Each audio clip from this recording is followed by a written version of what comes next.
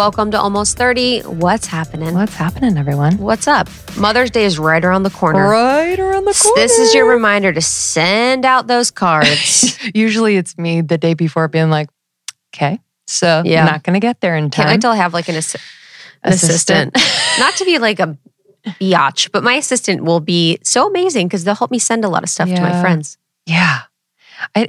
Birthdays, anniversaries, holidays, everything. And I have so many moments where I shame myself over that.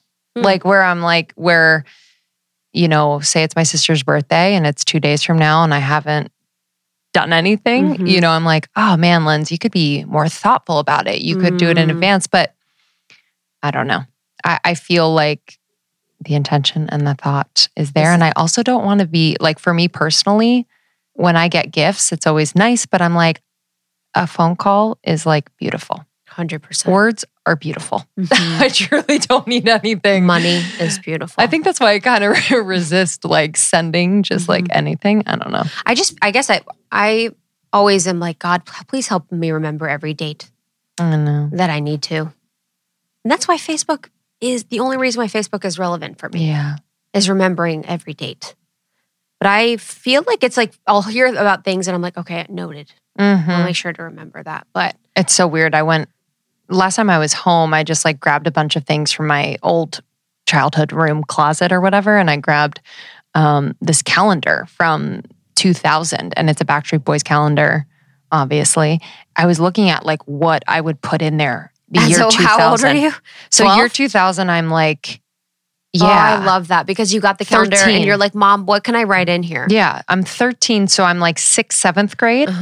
So I have like all of my dance classes like scheduled in.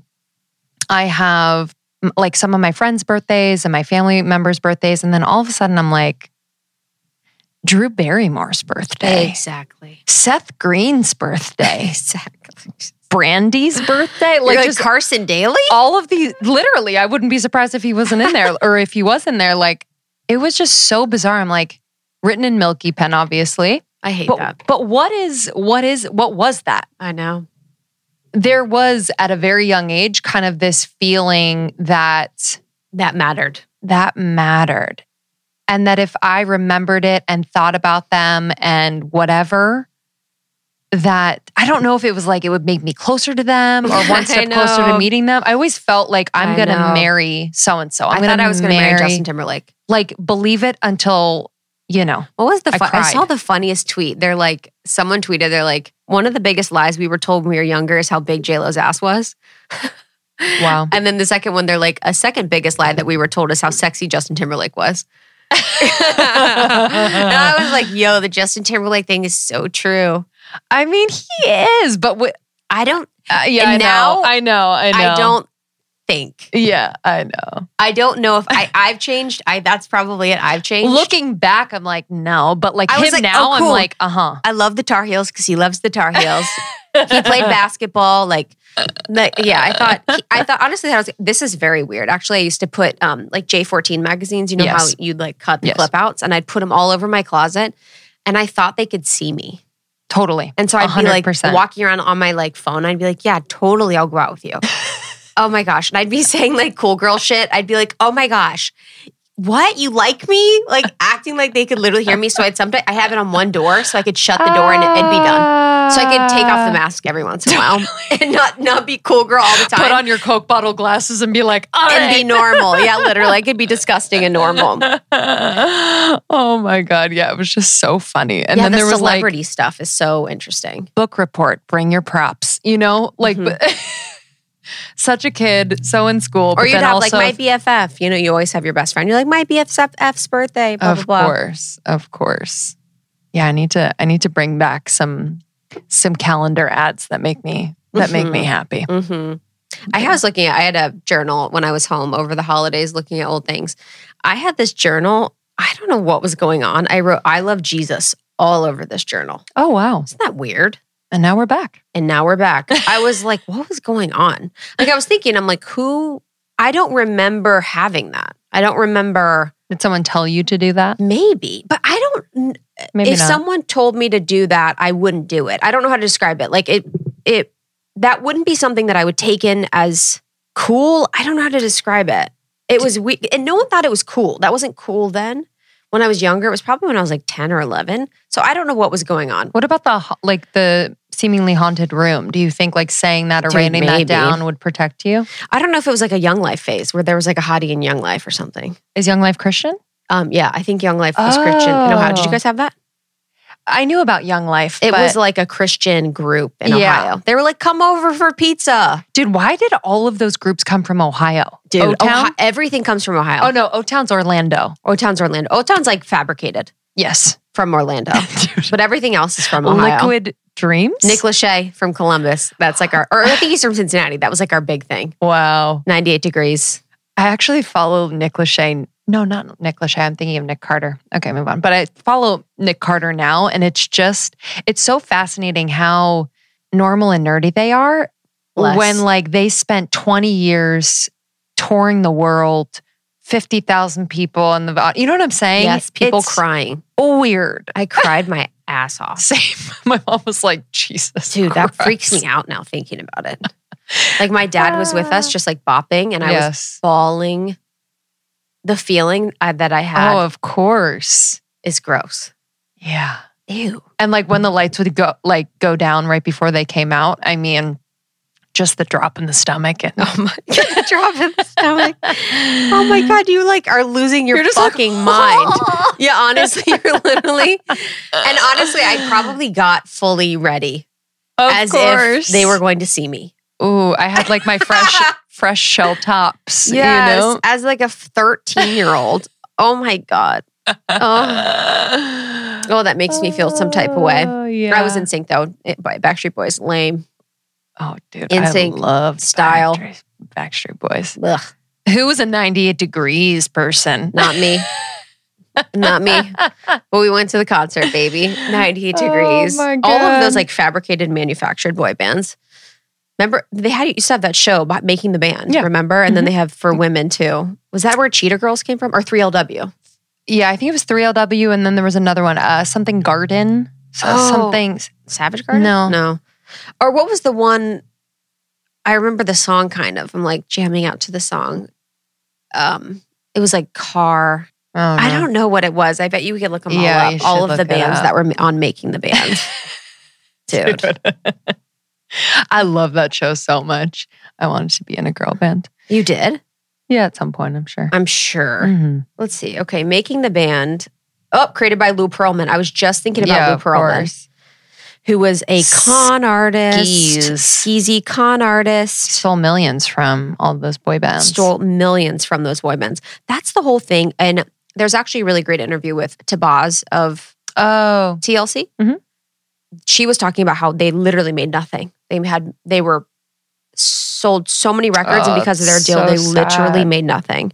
But that was an interesting time for music, for the way in which it was like definitely very machine. It was very much controlled by record labels. And now it's a little bit more freeform because of the internet. It was freakily controlled by labels. Yes. And now it's cool because there are so many artists that aren't a part of a label or more so independent. I think Chance the Rapper is independent. Mm-hmm. But like just kind of like paving the way where it's like also you don't. I think Mac Miller was. Mm-hmm. Who's the one? Macklemore is independent. But I'm sure you got to start out with a label. Yeah. Do you know what I mean? Yeah. I don't know. I think you could blow the fuck up and then get a better deal. Yeah. You know, like the Frank Ocean story is like my favorite ever. Before when he put out Channel Orange, I think he was with Universal. And then they had and they gave him like $20 million for his next albums. And what he did, because he had, so he signed a deal for like $20 million for 2 more albums. And after Channel Orange was so successful, he knew that he was going to get way more than $20 million. So he put out 2 albums that were basically sounds. And you can find them online. I forget what it's called, but it was just basically sounds. And the label didn't really know anything about music. So they were like, okay, these are fine. So with those albums, it really didn't go anywhere. And then he, after was out of that record label deal with Universal, put out Blonde. Wow. Which was so crazy. Or I don't know if it was Ultra, actually, that they first signed him for. Genius. But yeah, he's literally iconic, to do something like that. Anyways, music industry, boy bands, what do you know? What do you know? All right, today's a solo. I feel like I haven't done a solo in quite some time. Discipline was the last one? Yeah, I think so, which is crazy. That was so long ago. So I'm back, have done some deep therapy work, and what's come to the surface is some patterns or truths about the enmeshment in my family. And I actually would have never thought that my family was enmeshed, because it shows up a little bit differently than what I'm kind of used to what that might look like or what I've read about. And I say this from like a really neutral place of like knowing that, my parents are and have done the best that they can with what they know and what their experience have been growing up and just from their families in particular. And yeah, I think just as an adult to kind of view my upbringing from this vantage point has been pretty empowering, but also really heartbreaking at times, where I feel like because I'm creating boundaries and recognizing these patterns of enmeshment and choosing not to be a part of that dynamic any longer, I do feel a bit of a separation. And what I've come to learn and what I continue to learn is that this is really healthy, and that it does take, some just like badassery in the way of like advocating for myself. I think I so easily will be like, well, I'll make an excuse for someone and I will just abandon myself in the moment to make anyone else feel just a little bit better about, their actions. And with the help and support of my therapist and conversations we've had on the show and some healing work, I've just really been able to begin the untangling of this enmeshment. So in this episode, I did a bunch of research just because I'm not an expert, but with my therapist and through other books and things that I am reading, just a little bit of the science and the hard facts around like what enmeshment looks like, and then how it's shown up for me specifically in my life, and then how I've just begun to have these conversations. And also some of the things that I'm doing do not involve conversations, which I didn't expect. I always thought like, oh God, I'm going to have a hard, challenging conversation with someone I love. And I would say like 50% of this work is actually not that. It is so much of my own reprogramming and awareness, and might seem at times like really subtle shifts that actually make such a huge difference in the long run. And especially with the move, I'm going to be closer to my family. And this is a really prime time for me to exercise what I've been learning and uncovering in that realm. And yeah, it's been powerful. Yeah, it's huge. It's huge. Actually, the concept of enmeshed, came into my awareness maybe a year or so ago. So I really didn't even understand. Even when I remember two of my closest people in my life have families that are enmeshed. And I remember in high school feeling like knowing this about my friend's family, and I couldn't describe what was going on. I was like, they're controlling, but it's out of love. And they're not letting anyone be their own people, but it's out of love. And it's like this love, and this isn't really in your situation, but it's this love used as manipulation. And it's really masking fear as love, saying that fear is actually love as a way that so people don't individuate, so people don't have their own opinion, boundaries are really unclear or permeable. It's just the situation where within the family dynamic, I always feel like there's like, you can never rise above the energetics of the family. Yeah. And so when you start to raise your frequency or your vibration, it becomes very apparent to other people. And you obviously do that through boundaries and other personal work. But I think being in an enmeshed family system is really, really taxing. And to uncover and really work with it is incredibly powerful. Yeah. I keep having to remind myself that doing this work is not separating myself from my family. It's more individuating, because that feeling of like separating feels like I said, kind of heartbreaking. Yeah, I just, as I've continued to do this work, I realize how far it goes back and how, for example, like one way it showed up in my childhood was oversharing. My parents would overshare with me. I'm the oldest child. I think just as the oldest child, I always liked to make sure like everyone was okay. And it's kind of like second mom vibes. And I just felt like, oh, it's my responsibility to be there for my parents in that way. But that oversharing, like obviously they didn't mean to, but this crossed a boundary, crossed kind of a clear line where I'm the child and they're the parent. And really during those moments was kind of blurred. And so like the roles and expectations were kind of confusing. And then I've definitely carried that into adulthood where, when I've tried to create a boundary, I feel like I'm letting them down. I feel like I'm being selfish. I feel like they're mad at me, like they're confused and they just feel a certain way and they feel their own shame. So yeah, I just have been realizing just how far back it goes and just how deep it is. And I know a lot of you out there have experiences with enmeshment, whether it's your family, extended family. And so I hope this will be supportive, and I'll give resources in this episode as well, just what has helped me along and then really what to expect too. So as far as, reactions from people that you're setting boundaries with and really what to expect from yourself when you begin to do this work of individuating yourself. Yes, it's huge. I'm really excited about this one. It's going to be really beautiful. So another beautiful solo for you all on Enmeshment with Lindsay. Really excited about this one. If you guys want to watch on YouTube, we're on YouTube, Almost 30 Podcast. You can subscribe and watch us in video there. And then our Instagram is poppin', Almost 30 Podcast. I'm on Instagram at It's Krista, ITS Krista. And I am at Lindsay Simsick. And almost30.com, we have a bunch of amazing courses and programs. We have Podcast Pro. If you're interested in launching, growing, or monetizing your podcast, you can go to almost30.com as a hub for all resources, the blog, the partners, everything like that is there. Thank you so much for listening. I appreciate you all, and we'll see you on the other side. See you soon. I am juggling quite a bit lately. I have a new baby, 6 months in, and we are finishing our book and running a business and a marriage and a house. And it's just a lot, but everything is all good and just my dream, but it's a lot.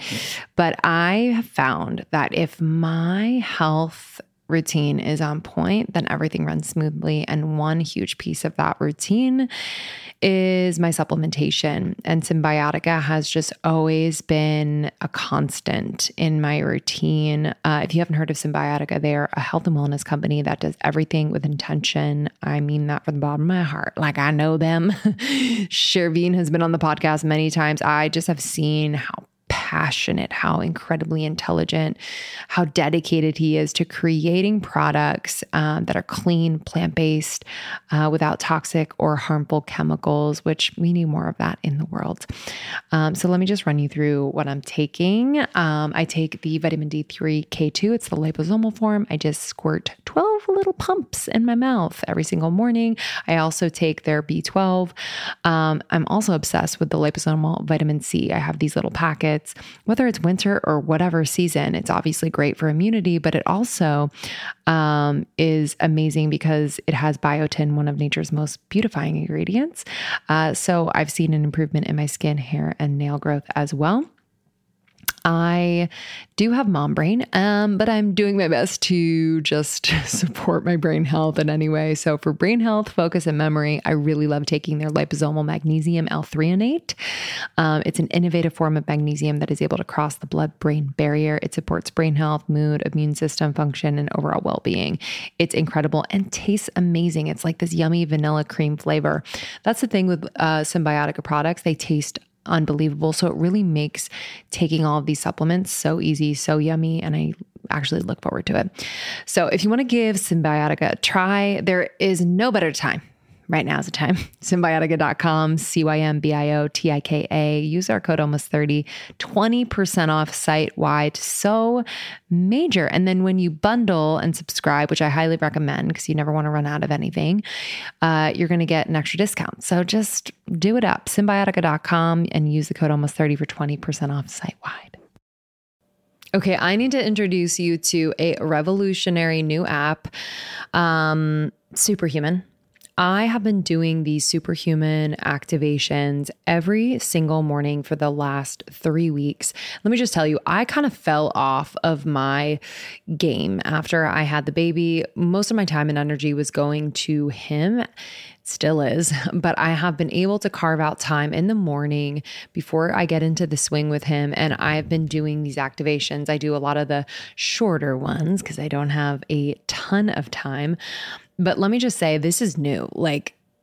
This is a new type of audio that are super energizing and really specifically designed to transform you into your future self. So I know a lot of us want to manifest things. I know a lot of us are thinking about planning for the future, but a lot of us feel stuck. And so I've just felt like this has unstuck me in just the most beautiful way. So I've been doing a lot of their pep talks. I've been doing some of their writing activations. This morning I did the 3 morning questions. It was a 7-minute, really vibey writing activation that I love. So I had my journal out. Yesterday I did a pep talk about tackling procrastination. There's a part of me that procrastinates quite a bit. So I love this. I love this. There's going to be an activation for you for this moment, for this day. It's incredibly supportive. So we actually interviewed Mimi Bouchard, the founder, not too long ago. Check out that interview. And we have a sample of one of the activations on our feed. So you can check that out as well. It's way easier to implement into your routine and far more effective than any other audio app out there. I've just noticed that I'm doing it much more consistently. So please don't miss out on this crazy deal. They rarely do discounts. On top of the 14-day free trial, get over 60% off your subscription for a limited time only at activation.com/almost30. Literally, there is no risk. If you change your mind and forget to cancel after the trial, you're covered by their money back guarantee. The offer is only available through their website, not on the App Store. So that's activations.com/almost30 for 60% off. It expires soon. Hello, everyone. How are you doing? I feel like I haven't done a solo episode in so long. It feels like a year. And I also feel like I've been learning and shedding and dying and rebirthing at light speed every single day. So I feel like, it's the perfect time to sit down with you all and talk about something that I'm dealing with in real time, which is, something I don't normally do. I like to process and integrate and then share with you all, but I felt really good about the place that I'm in with this particular subject, which is enmeshment. By the way, I always thought it was enmeshment without the end, so learned something new in my research. But I recently, in the last year, realized that I have been in enmeshed relationships since I was young. And for the sake of just, keeping certain things private and sacred within my family and friends, I am not going to give specific details and names about my experience with enmeshment. However, I am going to share the description of enmeshment, what it is exactly, what it looks like. So my enmeshment might not look like yours, but I want to share the research that I've done and also parts of the conversations I've had with my therapist about this, because I was really interested. Once I found out that this was a thing, I was like, wow, it explains so much. And then I really want to focus on how it shows up for me as an adult and how I am dealing with it and healing it. It's been a really beautiful process, and I'm sure a lot of you out there will be able to relate. And I pray that, even just me talking about it will help to shine a light on it and not give it as much power as perhaps you are giving it right now. The first thing I want to say before I go into what enmeshment is and what it looks like is that I have been really focusing on taking the negative charge away from these words. So when I hear enmeshment, I'm like, oh God, oh God, what? What that is happening to me, or that has happened to me, or I've been a part of that? What do you mean? And what does that say about me? And can I fix it? And all of these emotions come up when I hear the word, because I feel like it has such a negative charge. And by the way, I'm sure there are therapists out there that will be like, enmeshment is bad, and this is how you fix it. This is how you heal from it.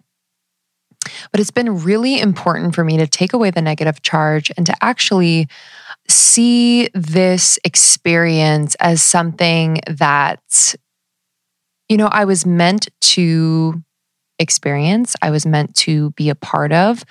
I kind of take a very high perspective. I guess it's kind of woo-woo and spiritual of like, my soul dropped into this family system, and I'm sure in past lives, I was maybe the mom, and my mom was my sister, and my dad was my brother. I don't know, and in this lifetime, I have dropped into this family system, and the dynamics and the role that I played and the person that I am and who I am remembering I am is really perfect. And as painful as it can be sometimes, it is truly perfect. And I am here to always strive to become more and more of who I truly, truly am. And in seeing it from that perspective, I just have so much more compassion for my parents, for my siblings, for their parents, for my parents' parents' parents, because it is my belief that this enmeshment is so unconscious to my family, and has been a response to their experience with their parents, and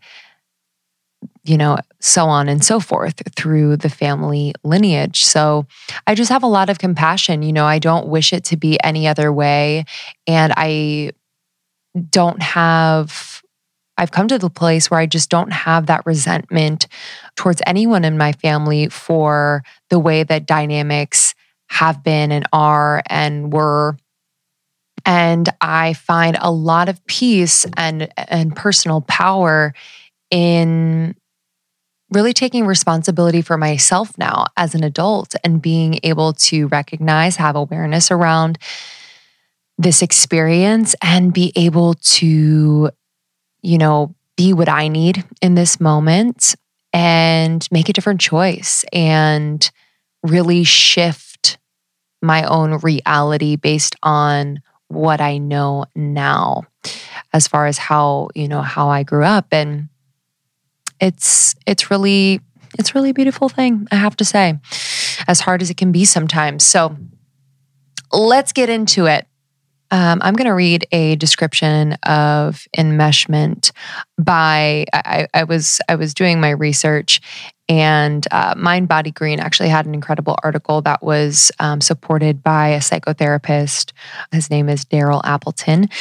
But enmeshment is a description of a relationship between two or more people in which personal boundaries are permeable and unclear. And this often happens on an emotional level, in which two people feel each other's emotions, or when one person becomes emotionally escalated and the other family member does as well.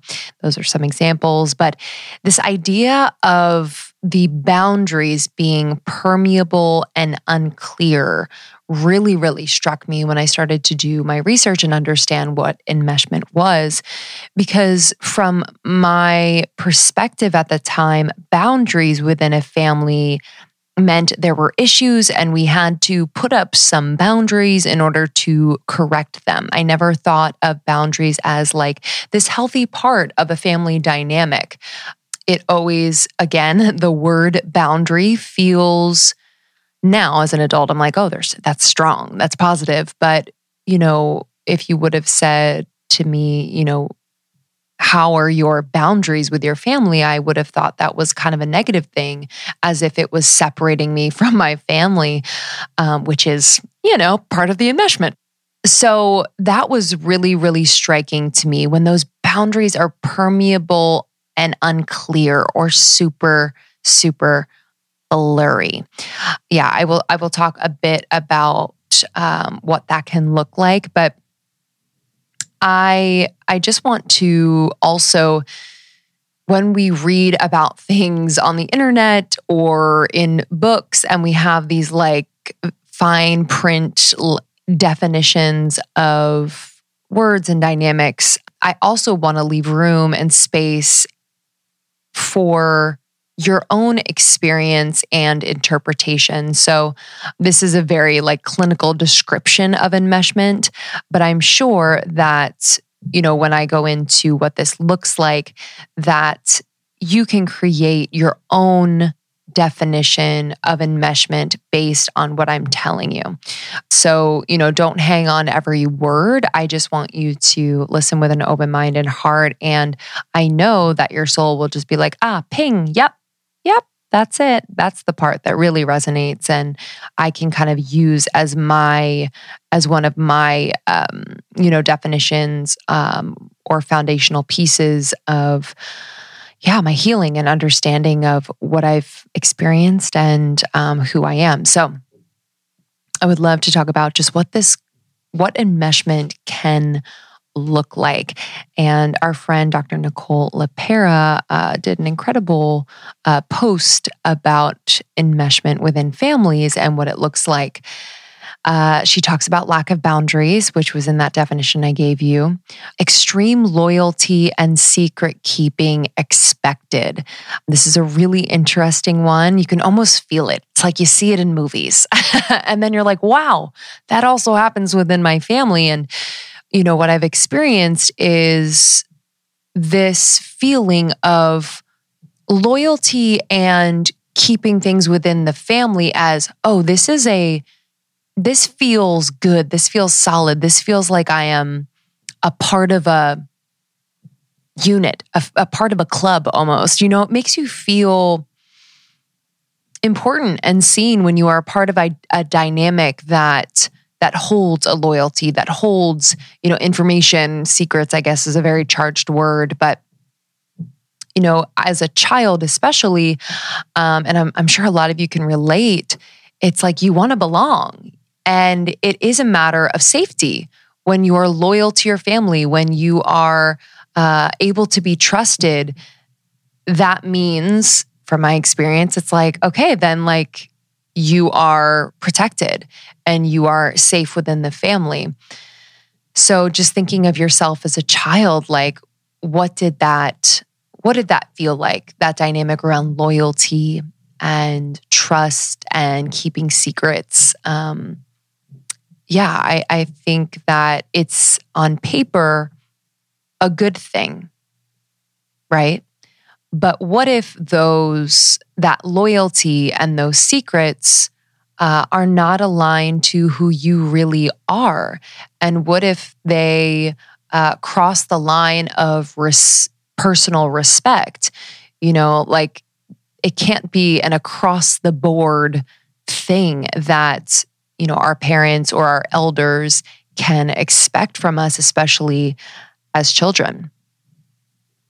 It also could look like groupthink, shared emotions, thoughts, feelings, and opinions. And, from my experience, this can happen kind of unconsciously, very unconsciously, where obviously as children, whether it's with an older sibling or a parent or a grandparent or aunts, uncles that are older, we are extremely impressionable as children and want to be loved, accepted, and to feel safe. And so to take on the thoughts and beliefs of those around you, and especially older than you, is not uncommon. I absolutely would do that, whether it was like something silly or opinions of another person or politics or what have you. That was definitely something that I did. And in conjunction with that, I also adopted kind of the thoughts and feelings and emotions around these beliefs.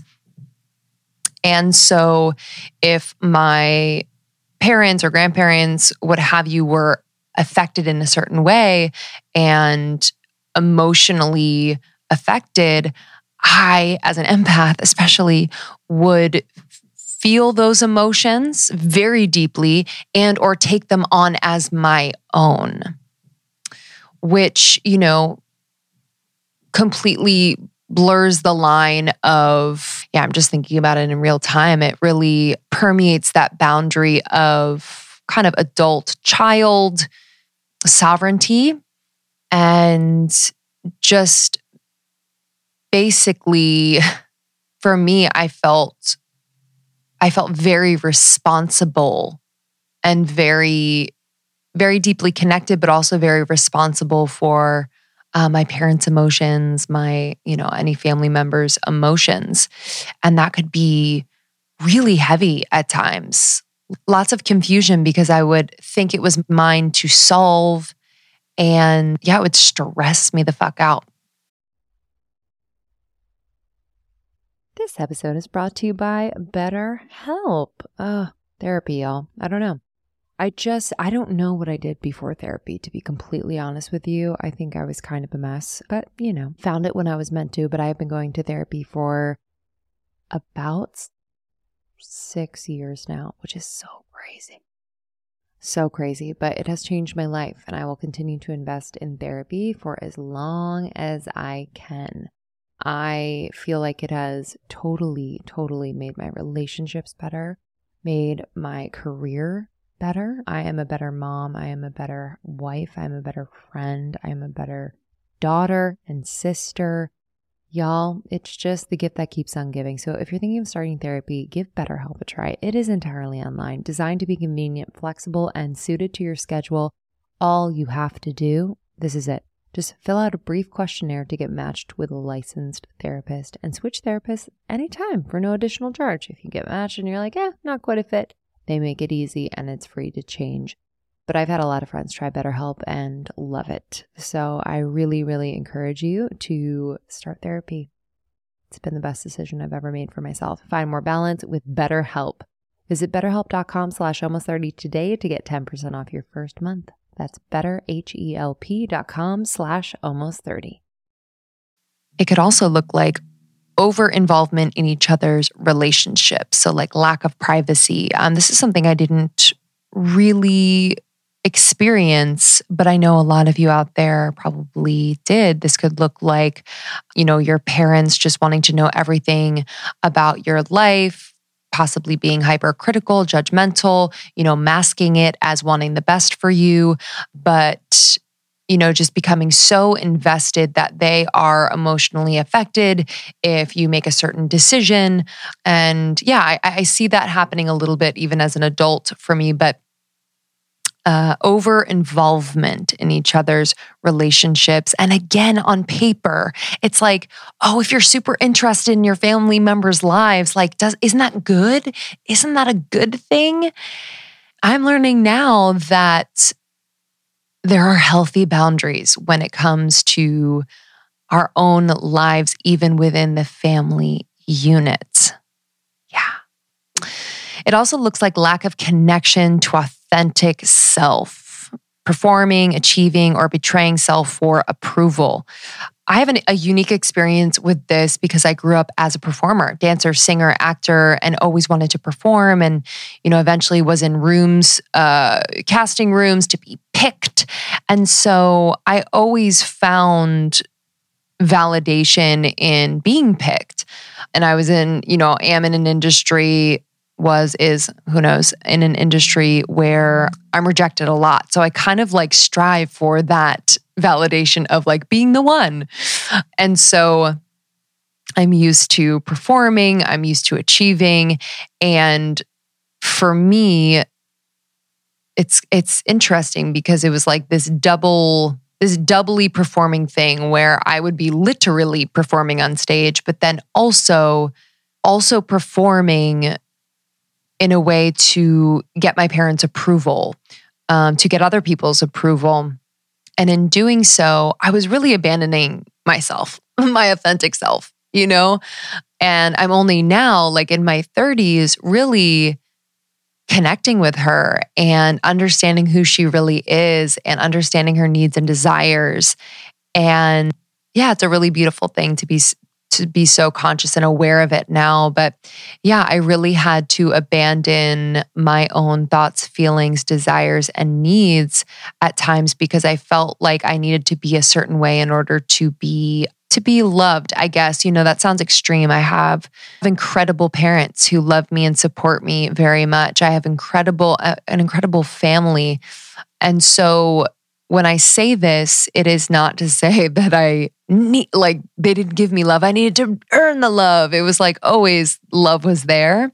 But I think within the complicated dynamic of enmeshment, of feeling like I was the one to make people feel better, feel happy.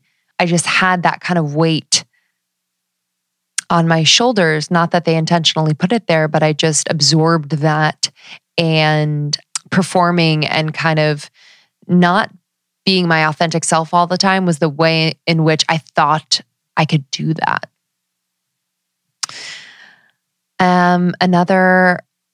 Another way enmeshment within families can show up is shame or guilt in wanting time alone or wanting to choose something outside of family approval. Yeah, I feel like there are millions of examples of this, and I would love for you to take a moment and maybe think about how that might have shown up for you or shows up for you. The shame or guilt in wanting time alone or wanting to choose something outside of family approval. And to be completely honest, I feel like I have chosen things outside of the norm pretty consistently with my family, and they've been super supportive. You know, I left home after college, after high school. After high school, I went to college, and I basically didn't live at home again. I did for like a couple months, but really I've been on my own in that sense since I was about 18. And I've always valued my alone time. They actually are very supportive of that. So I haven't experienced that. Although this idea of choosing something outside of family approval, in my experience, it doesn't feel like family approval. It feels like outside of like the family comfort zone is kind of what I've experienced, whether it's, you know, you're a teenager and you have a friend over who's a little different than like, you know, maybe how you grew up, meaning if this child's parents are super lax, my parents were very strict, super lax, and they're able to do whatever they want, you know, always felt a little threatening to my parents because they were worried about like how that would influence me, right?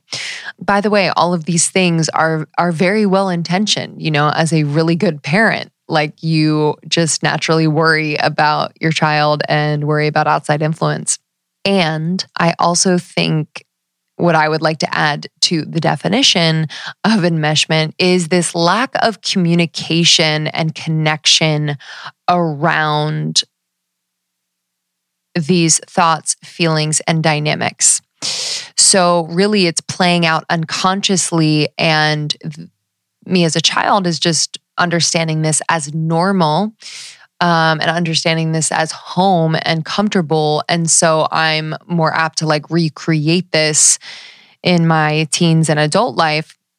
And so, you know, now I am just very focused on how can I just, how can we talk about this? How can we shine a light on this dynamic and, you know, this relationship and this pattern? But I feel like there really was no talk of it. So for example, you know, if there was a pattern of my family feeling uncomfortable with kind of like an outside influence or, you know, something that they do not approve of, I don't remember necessarily like a conversation around it. I'm sure there was like brief explanation, but not to the point of like really truly feeling and understanding it. And I think that would have helped me to not internalize some of these choices and feelings that they had. More on that later. I love this description that Dr. Nicole created, and just gives very good examples of how this shows up. So you could find that on her Instagram. I also wanted to add a few of my own from my own research criticism. So this idea that you are never good enough, which always keeps you striving within, the family system, or within, even if it's a friend dynamic, always keeps you striving to be good enough. Possessiveness. So there could be patterns of possessiveness within the family system or even your friendships. And that could, drum up a lot of anxiety, a lot of anxious attachment. And yeah, I didn't really experience that personally, but I know a lot of people that have. Also, we mentioned blurred boundaries, but this like amorphous, I don't even know what to describe. It's like we change roles. It's like feeling like you're more of a mother in a moment, right?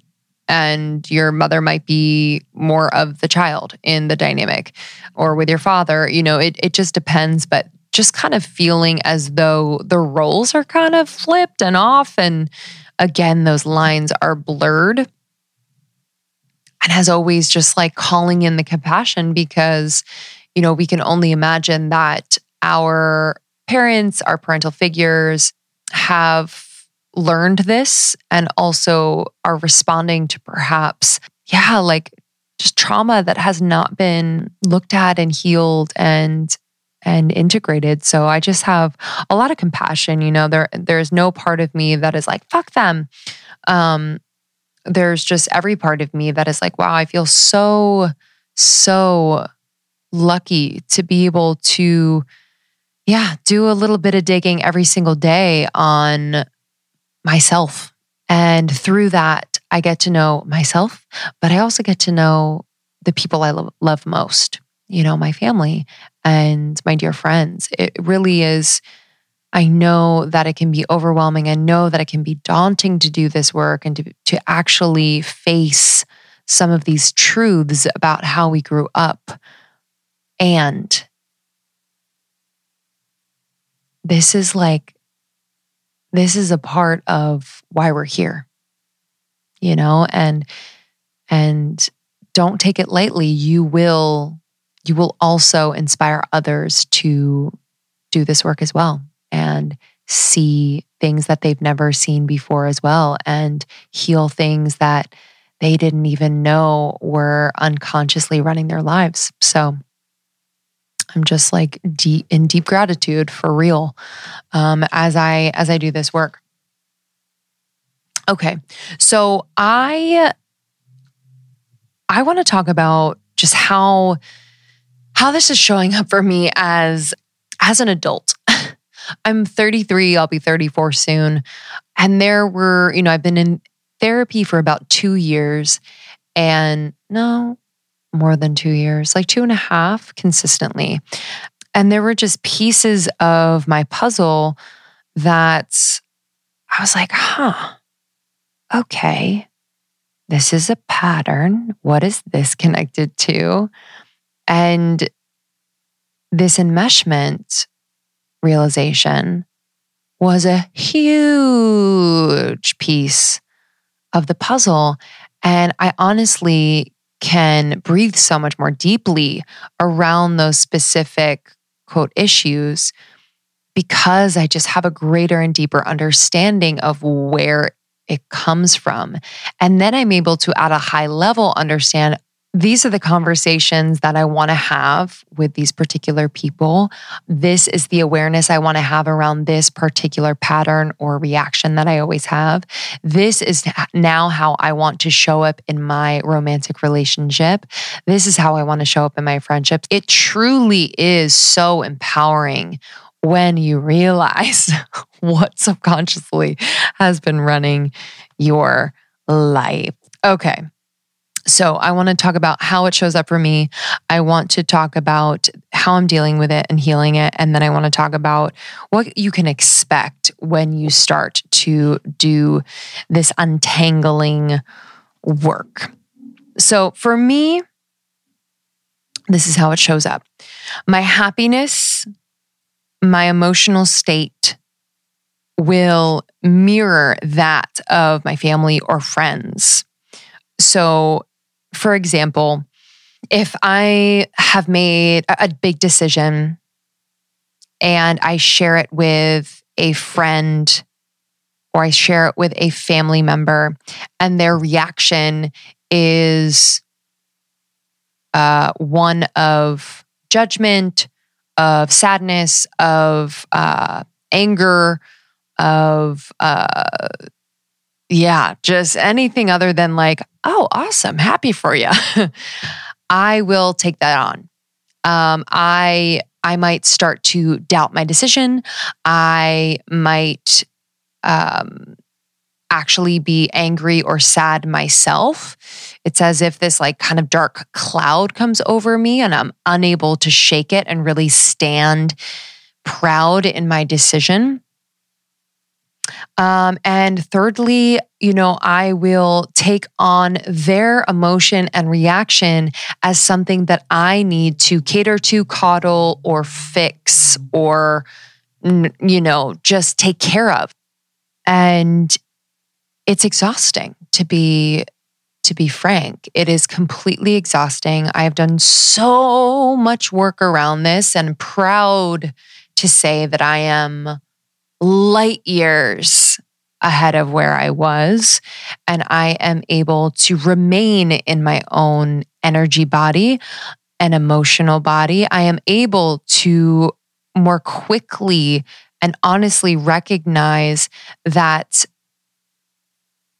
these reactions that I am receiving and the emotions that I am taking on and receiving are projections and truly have nothing to do with me and my decision, but how my decision and or how I am who I am makes this person feel about themselves or about their role in my life. And it took me a while to get so quick and clear about that. But now I am able to spot it in an instant. It does not make it an easier moment, but it does just give me so much more confidence and power in the moment. And, normally, just to kind of go deeper on this particular example, I will not react. I will listen, and I will consciously not validate this person's feelings. Sounds savage, but it's necessary.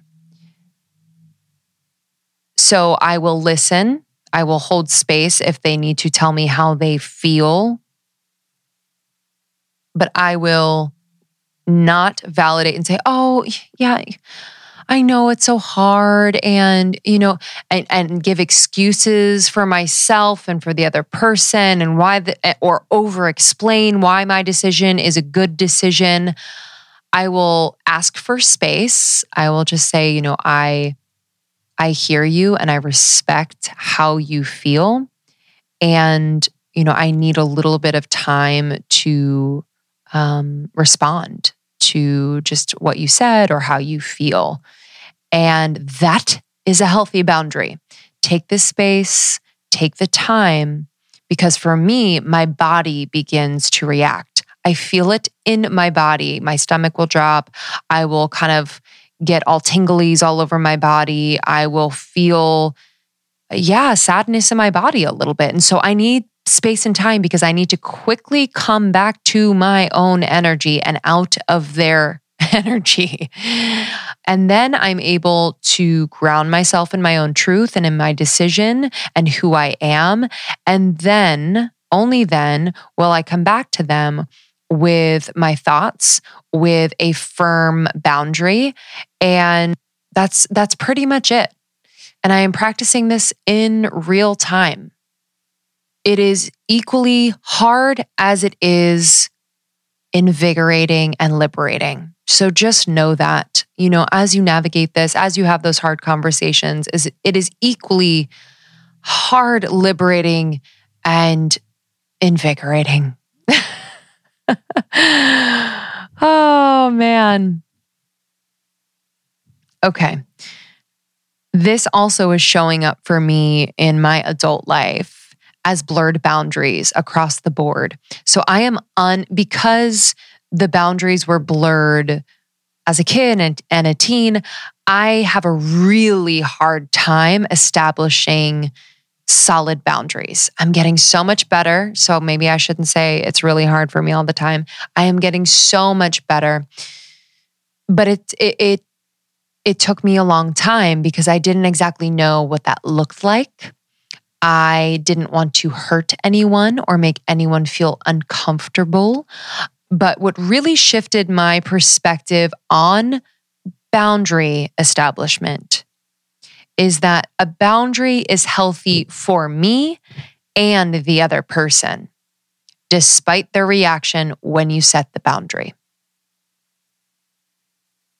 If I am allowing poor behavior or if I am allowing a pattern to persist that does not evolve people into a higher version of themselves, then I am not assisting in someone's growth. I am actually thwarting their growth. And so my boundary, it actually has the potential to spark someone's growth. And that sounds egotistical, but damn, it's true. So do not rob the people you love of moments where they can learn something about others, themselves, and who they really are by being really lazy. That was mean. By being scared to set a boundary. I was like lazy to set a boundary. That's how I feel about myself. Sometimes it's just hard work, so I get lazy. I'm like, whatever. Holy moly. But you feel me on that? Do not rob people of an experience where they could learn something about themselves and step into a higher version and closer to their higher self. It is so real. Okay, this also looks like, for me, projections. I am being projected on a ton, and I project on to others. Is it improving? 100%. Does it still happen? Oh, yeah. But is my reaction or response to these projections much different, which changes my reality? Hell yeah. That's where I'm at. So as a kid, as a teen, as a young adult, I was projected on, as most of us are, right? Most of us are projected on. Most people haven't, our parents' generation and older haven't. This is a broad generalization, so excuse me if yours have, but most have not done the very, very deep healing work. And, I pray for that actually every day because, I feel so lucky with all the resources and ways in which I am able to dig the fuck in to my healing. And I just feel like our parents and any generations older did not have that and did not have those resources and abilities and permission. And oof, my heart just like breaks a little bit because yeah, they deserve it too, but it's never too late. And therefore I feel that importance of the work that I do on myself. Am I expecting it to change anyone else? No, but the possibility of it possibly changing other people is quite high. So stay with it. But yeah, these projections can be so painful because it's really not about us, but it is about an experience of another being projected onto us, which sometimes becomes our own reality and we start to believe it as our own truth, and it gets very confusing. So I need you to be a Jedi when it comes to projections, as if it's like a projector being projected onto you. Like visualize it like that. That's kind of how I see it in my meditation. I'll see it in my mind's eye where I'm like seeing this projection on my, energy, emotional body. And I'm able to, with my own intention, clear it, turning off the projector light, moving it, sending it away from me, sending it back to that person to be integrated. And I know it sounds woo-woo, but I truly have felt the difference in just shifting it off of me, knowing that it's not my own, not mine to hold, not mine to heal, not mine to fix. And when I do that, I simultaneously root in my own truth. What is real? What is true to me? Let's speak that out loud. Let's live that. So my heart goes out to you if you feel projected on constantly, but just know that you have the power to shift these projections, how you react to them, how you respond to them. Another way this shows up for me in my adult life is I think about how my family or my friends will react to anything I do, say, decide to do. I am more worried about how will it affect them? Will they feel uncomfortable? Will they feel insecure? Will they feel proud? Will they feel ashamed? Rather than thinking about how I would feel if I didn't do it. So there have been so many times in my life where I have not done the thing or said the thing that is true to me and that my soul desires, because I am so wrapped up in how it will make others feel. So in that moment, I am abandoning how I feel in order to make others just, less uncomfortable. And again, we are robbing. I've robbed so many people of growth that I'm trying to make up for it. I really am. Oh man, but do you guys feel that? Like, do you ever abandon yourself because you're just like so worried and are just tired of like, fine, like I won't do it. I won't say it. I won't feel it because it makes you uncomfortable because you're afraid to sit in your own shit. I'm being a little harsh right now, but you know what I mean. Meanwhile, you're over here doing so much of the self-work, sitting in your own shit. And you're catering to people. I'm catering to people who are not willing to sit in their own shit. Let's change that.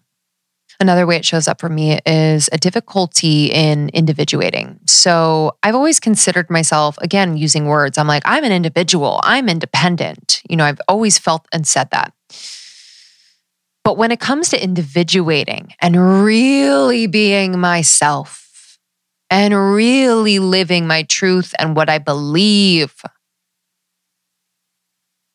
and what I want to do and my soul's calling and it's just, I have seen the discomfort in others that are close to me. And it's hard for me because it feels like we are no longer going to be close. It feels like a divorce. It feels like they are no longer going to want to be around me. It has felt like a grieving process.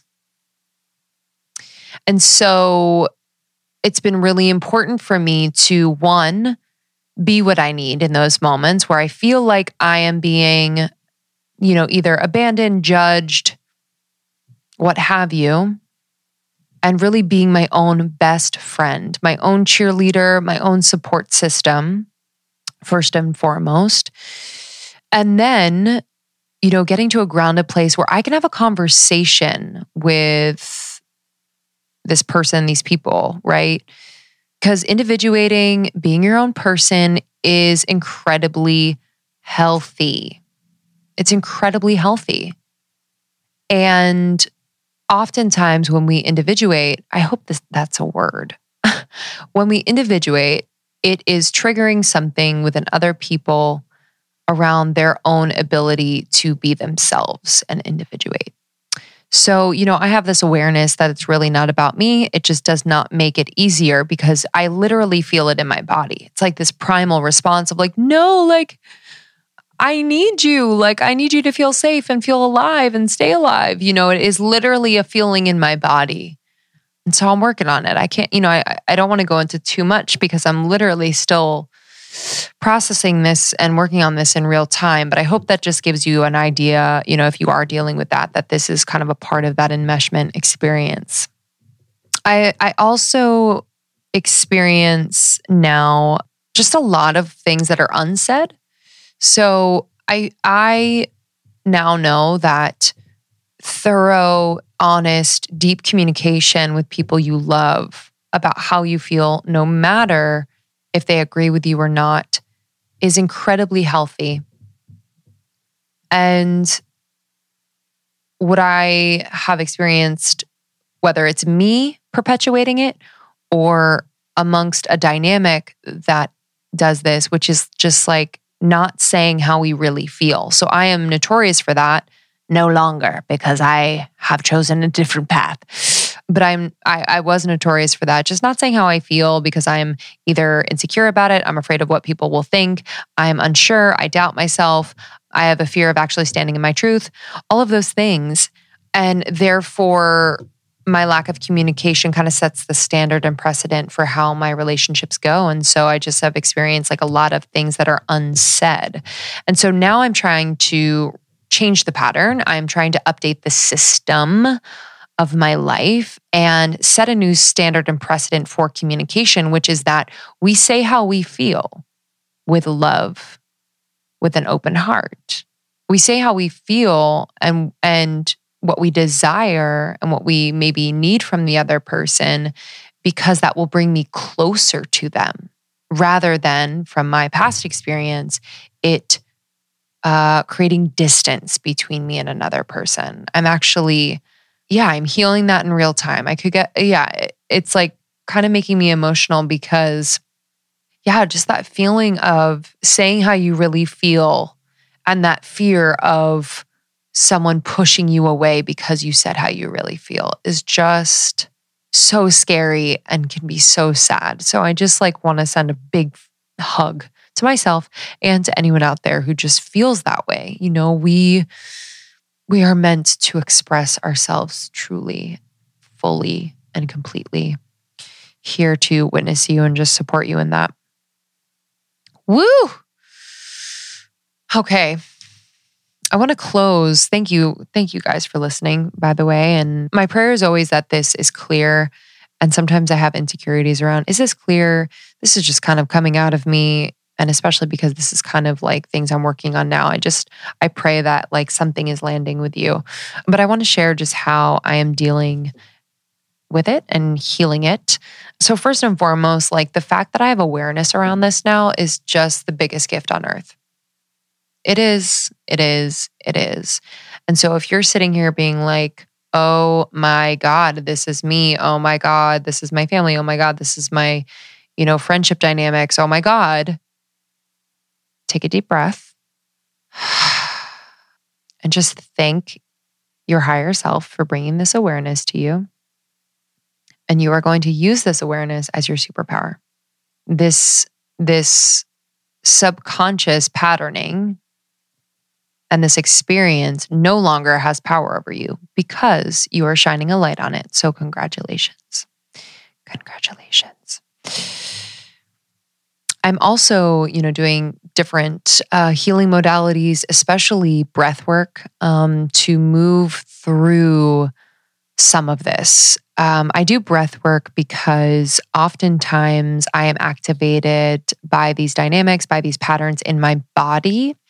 And so breath work for me is such a beautifully physical healing. And so in the breathwork pattern, I am able to access, like blocks and knots and density in my physical body, in my energetic body that are holding some of these memories and experiences and thought patterns. And I am quite literally able to see them for what they really are through this breathwork and release them. It is truly a miracle. It's miracle work. And breath is free. So there's that. Although if you would like to be facilitated, I highly recommend my friend Brie Melanson, who offers breath work virtually. She does sessions, I think about once a month, briemelanson.com. Follow her on Instagram. She is just an angel on earth, a true light worker, and just helping people to heal and to know themselves wholly and completely as God, as God made. So breathwork, I highly recommend. I am also dealing with this in real time by creating boundaries. And these are energetic, these are literal, these are boundaries between me and other people, boundaries between me and past me, because sometimes she tries to creep in and I'm like, oh, no, babe. Nah, you're not welcome here. And I love you. You served your purpose, but not here. I'm running the show. So yeah, boundaries are so important. I would highly recommend reading Boundary Boss by Terry Cole and also following Nedra Tawwab on Instagram. Just incredible resource on boundaries. I'm doing it in real time and practicing. So when I come back a boundary expert, I will speak to that. But establishing those boundaries is so important. Make it a practice. Write it down if you need to as a reminder. Put alarms in your phone. Like this needs to become a part of your healthy relationships. When a friend or family member sets a boundary, you know what I say now? Hell yeah. I love that. Thank you. Thank you. Because I know you're taking care of you, and it also empowers me to take care of me and set my own boundaries. So thank you, thank you, thank you. I'm also healing this by having hard conversations. Oh, your girl talks for a living and is having a really hard time having hard conversations. Sometimes the words are not there. Sometimes my emotions just drive the whole conversation, which I don't want to shame myself for that. But that feeling of being so emotional that like I can't even speak. The tears are just flowing and the knots in my throat and I can't even speak. I just feel ungrounded. And so it can be really hard for me. And so I've been doing a lot of practices where I am practicing the hard conversation in my car, in the shower, and I am feeling what it feels like to be in my body, grounded and calm when having this conversation, and almost memorizing what that feels like. And then I am also, prior to these hard conversations, I'm communicating with that person's higher self. I am asking my higher self to communicate with their higher self and just, kind of having a pre-conversation, whatever that looks like for you. But I know that their higher self knows what's up and, signed the contract of this experience. And so instead of kind of playing to the person's ego and just shadow, really unintegrated shadow, I am talking to the higher self. And this just helps me to stay out of the muck in the conversation. when I've already had a conversation with their higher self, I am able to just kind of stay in my own truth and understanding of the highest good for all in the situation when I'm speaking to this person in real time. So that has been super, super helpful. And then, the part of the way I am dealing with this and just kind of like managing is, recognizing that so much of this is unconscious for this other person or other people, that this dynamic, this pattern, this web of enmeshment is unconscious and has been, possibly a response to trauma, has been a way in which to feel safe themselves, is just a repeat of a pattern that they were shown and taught.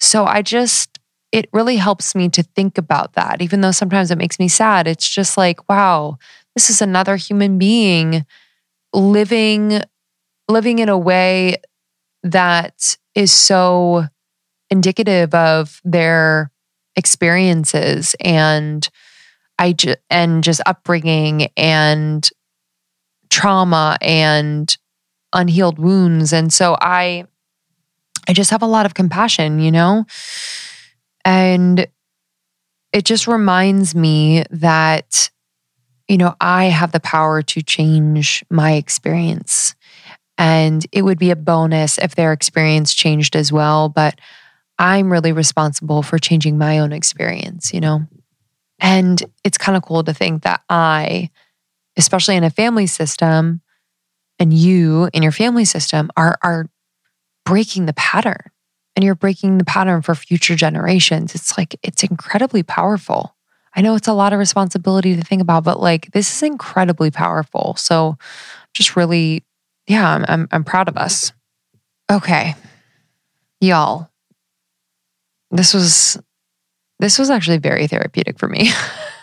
I'm getting ready to have a few more hard conversations and around this, but I am realizing in this moment just the power of speaking to it, of shining a light on it, and I am really excited for you to just gently and compassionately recognize perhaps where enmeshment shows up in your life, where you've experienced it, or maybe a friend or family member has experienced it, and you can understand them better knowing what you know now about enmeshment. But you are powerful. You are a creator of all things, of all experiences, of your reality.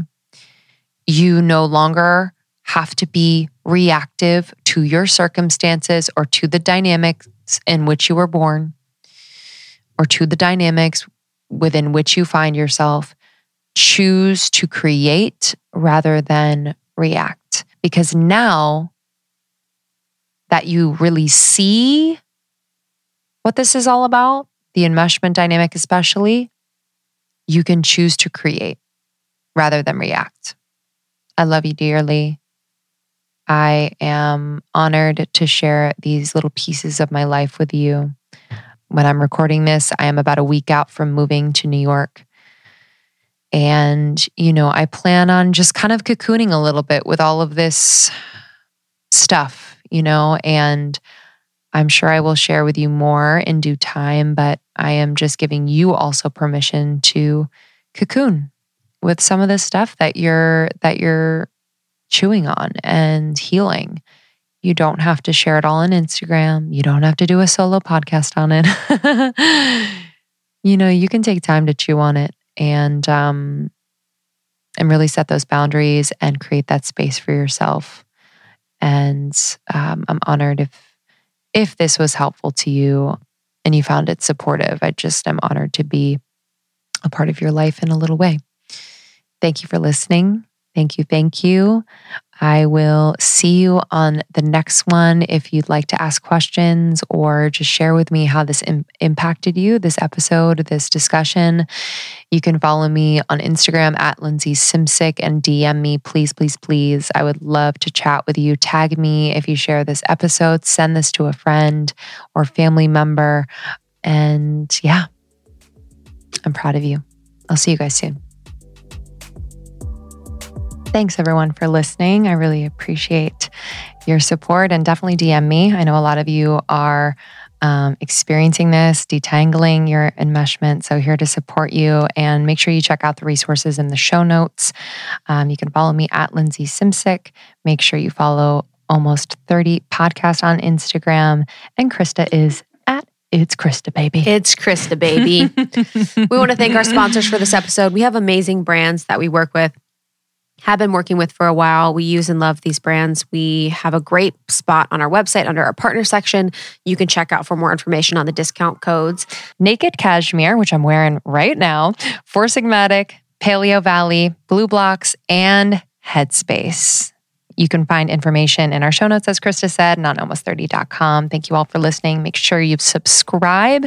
And if you're called and love the show, please share these episodes with a friend or family member who could use this type of information and support. Yes, we'll see you on the next one. We love you. Bye. Bye.